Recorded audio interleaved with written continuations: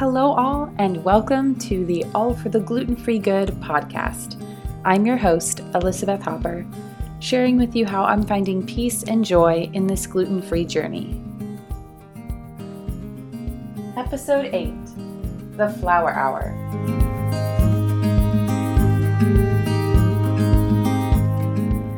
Hello, everybody. So today I'm going to finally share with you an episode that I so wished I had access to when I first started my gluten-free journey. So I went into almost complete shock when I realized how many different gluten-free flours there were out there.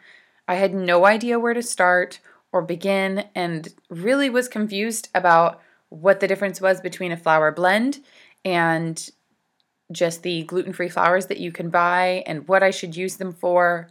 I was completely overwhelmed. And so I'm going to break it down a little bit today and share with you guys some of the tips that I've learned about how to use these flours and what to use them for and what not. So let's get started. So wheat flour naturally has elements which allow you to use it to make everything from bread to cookies to roux with the correct, lovely texture and very little issues. Unfortunately, when God made the world, He did not make another similar grain that just happened to be gluten-free, that would do all of the wonderful things that wheat flour does. Nope. So to create those same lovely textures, we have to blend some of the great gluten-free flours out there to create a blend so that it behaves the same way as a wheat flour. So first, before we even dive into all of that, let's talk about some of the common gluten-free flours that you can buy. So the first flour that I'm going to talk about is almond flour. If the grains are a little bit thicker, it can also be called almond meal. And this is great for adding texture. I love using almond meal in muffins and some specific baked goods, sometimes cookies, and I really love actually using them in my donut recipes. It's super yummy and it adds nice depth of flavor that I think even wheat flour misses. So it's kind of something that I stumbled upon, but is actually one of my go-tos, and we really love it. Obviously, almond flour is not a good choice if you have a nut allergy in your house or any sensitivities like that. So then there's sorghum flour. Sorghum flour has a really funny name, and I was really unsure about how to pronounce it for a while. It was definitely one of the weirder ones I came across. But it is often added in small parts to a flour blend because it is heavier than your standard gluten-free flour. So there tend to be, in a gluten-free blend, there tend to be heavier flours, medium weight flours, and then lighter flours, in addition to a starch, which is a thickener. All of these things blended together in different quantities at different balances, that's really the art of a gluten-free flour blend. Next, there is brown rice flour. Brown rice flour is commonly your primary ingredient in a flour blend, and it really can be used independently. I have used brown rice flour independently in recipes, and I believe, my favorite pie crust recipe uses brown rice flour independently as opposed to a flour blend.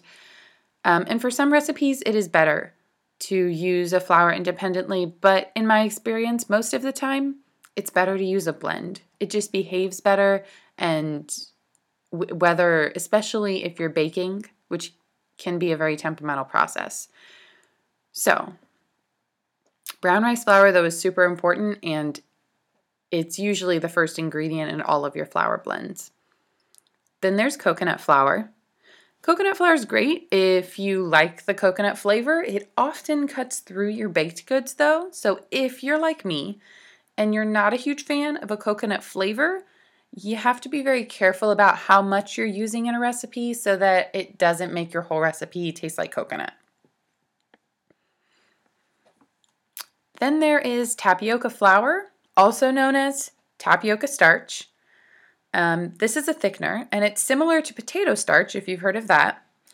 It's essential in a gluten-free flour blend, and actually, tapioca starch and potato starch are great for adding to a very loose sauce to make a delicious, creamy, like Asian sauce, like any of your sweet and sour sauces and things like that you want to make at home.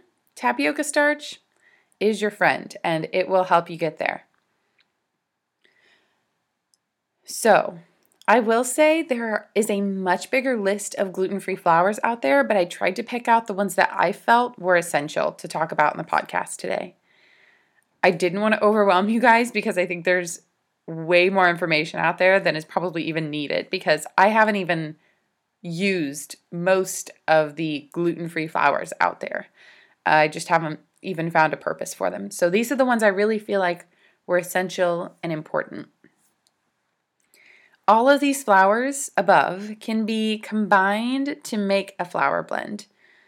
And a blend is what you would find at the store with common brands like Bob's Red Mill or King Arthur or a variety of others. There's a lot of really great ones out there, and they're often at slightly different balances of a very light flour to a medium weight flour to a heavier flour.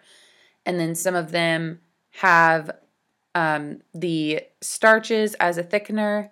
So it really depends. There are slight variations, and so feel free to try some out. I really believe your favorite AP flour is going to be completely up to your preference, because you're going to like the flour that does the best with the recipes you cook the most. So if you're a big baker, you're going to want a flour recipe that behaves really well in your baking recipes.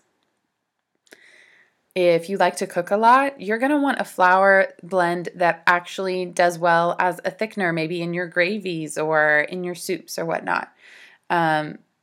So it really depends on your preference, and yeah, you just kind of have to go out there and try some and see what you think. So a blend is what you can find at the store and what I usually buy. So I usually just buy a simple blend, and that's what I keep at home in my flour bin to use whenever I'm cooking or baking.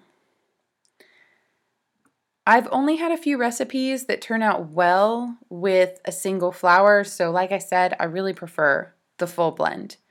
The truth is that most of our beloved recipes call for a wheat flour mimic. And obviously that's a flour blend. That's what we're doing with our flour blends. We're trying to mimic the behavior and the weight of wheat flour. So one important thing to note is that not all flour blends are the same.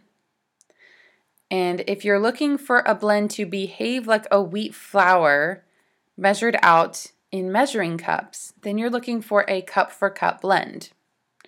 If your blend does not say cup for cup, I highly recommend that you get a scale and measure out your recipes by weight.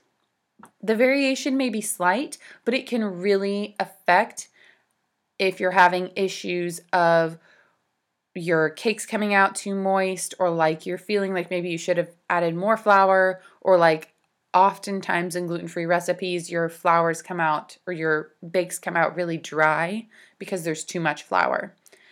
So because some of our flours can be heavier. So if you are not using a cup for cup blend, which it'll say usually right on the front, then definitely use measuring cups to weigh it out on a scale. That way you can be sure that you're getting as close as you can to that wheat flour mimic by weighing it out. But if your blend is a cup for cup blend, then it should behave the same 1 cup of wheat flour as to 1 cup of your gluten-free flour blend, which is super handy. And I totally prefer a cup for cup blend because it is so much more convenient to have in your pantry. I'm all about simplifying. It definitely makes a big difference when you have other things to do. You have a full-time job. I'd rather spend time with my husband than weighing out flour. So that said, I want to share with you guys a little tip that I came across and sort of discovered over time. So for most recipes, a simple cup for cup blend of flours will do. It'll do the job and you'll be really happy with what comes out of the oven. But I was recently on the hunt for the perfect biscuit recipe. And no matter what I did, they always turned out wrong. I was super frustrated, and I think, to be honest, I know I was being picky about my biscuit recipe. I grew up eating, fluffy, flaky biscuits, and that's what I wanted. I didn't want a drop biscuit that really didn't taste or feel like a biscuit at all. I wanted that beautiful, flaky, folded biscuit. So no matter how many times I practiced these techniques and played around with them and varied them a little bit one way or the other, I just felt like I could not get it to work right. My biscuits would always come out so dense, and I couldn't get them to fluff up or flake at all. So I was beginning to get really frustrated, and I realized that I needed to find a flour blend that had something different and preferably had a lighter, more lightweight flour in it so that it wasn't going to end up quite so dense in my biscuit recipe. I did my research, even planning to probably make my own flour blend, and I really couldn't find what I was looking for. Until one day I was walking through the aisle of my favorite grocery store, and what do I see but a Pillsbury gluten-free flour blend. And although there's not a picture of a biscuit on the front, and that's not really what they were going for, I thought, well, maybe I should check and see what they have in their blend. So I look on the back, and they have pea flour. And I thought, how interesting is that? Like green peas, like you would put in your soups. And I did some research, and I really didn't find a whole lot of information on it. But I thought, you know what? It's Pillsbury brand. I might as well try it out and see how it behaves in my recipe. And I'll be darned if that is not the closest I have ever gotten to a good biscuit, gluten-free. So I really have a personal belief. If you're out there and you're like me, I'm still on this journey to find the perfect gluten-free biscuit. I'm working on it. And when I find it, guys, I promise I will share it with you. But I really believe that pea flour is one of the magic ingredients. So if you're out there trying to make some yummy biscuits, definitely recommend the Pillsbury gluten-free flour blend for your recipe. So thank you all so much for listening to this podcast. You can follow me on Instagram at Elizabeth Hopper. For some of my favorite recipes and resources, head on over to all-for-the-good.com.